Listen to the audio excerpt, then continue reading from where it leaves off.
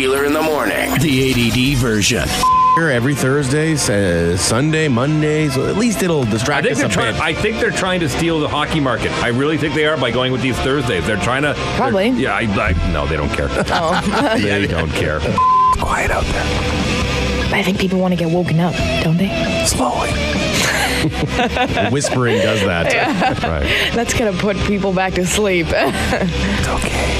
And then Thompson, Manitoba for a bit. Oh. Played for the King Miners. No, I never did. My brother did. I was too young. But I wore his jersey when I played road hockey. Yeah.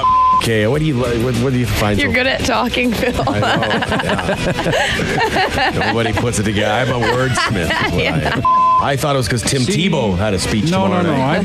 I bring all this information in here, and I never get any credit for it. That's why they're playing. Everybody says to me, Pat on the back. Thank you very much. Was that He's 97. No, it's 97. Yeah, he is 97. Don't hang up. We'll go back and we'll check the tape. No, I thought that was 97. He was 97 for sure. I just said 96 to someone. Yeah. All right, well then he wins. You win. What?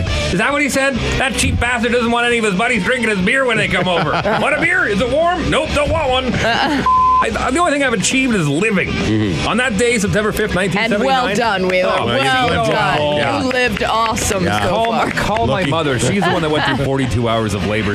Well, yeah. Hello, New York City. Yep. Woo, fashion capital of the world. Mark Sanchez. Yeah, I'd go to look at Mark Sanchez. It's been a good experience, though, so far?